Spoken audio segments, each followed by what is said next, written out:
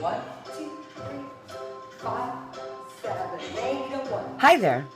This is Andrea Ariel, Adjunct Professor of Dance at St. Edward's University, and I am super excited about my class, Musical Theater Dance, that I will be teaching this spring. This semester, this class is being taught in a hybrid format, so you don't necessarily need to be on campus to enroll in it. And it is open to all students across the whole university.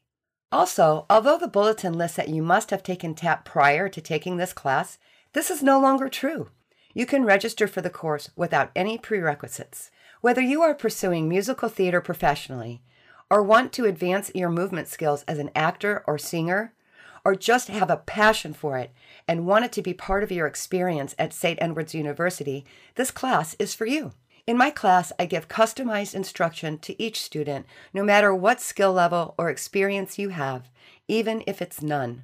You will learn various dance styles common to musical theater that will serve you in the rehearsal process, in performance work, for auditions, and for general movement skills as an actor or singer. But most importantly, this class gives you an opportunity for developing your own creative expression through theater dance.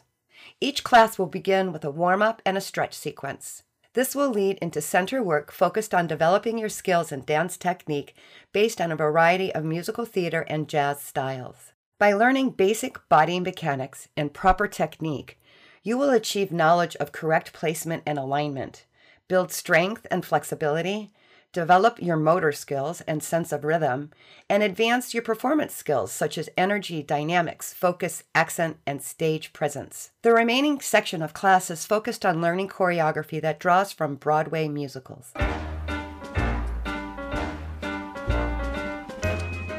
Some of the dances we explored last spring included selections from Damn Yankees, Who's got the pain when they do the mambo? I don't know who. Do you? Little Shop of Horrors, Chicago, On that jazz. Pippin,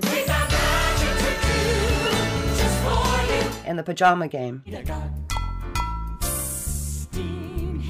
I also like to create original choreography inspired by musicals and include students in this process by having them create short sections of choreography in the dance. Sometimes it's solo choreography, and sometimes it's working in small groups. This is always super fun and a very satisfying experience that helps develop your skills in composition and collaboration in a creative process. So you might wonder, how does this all work if you're taking the class on Zoom?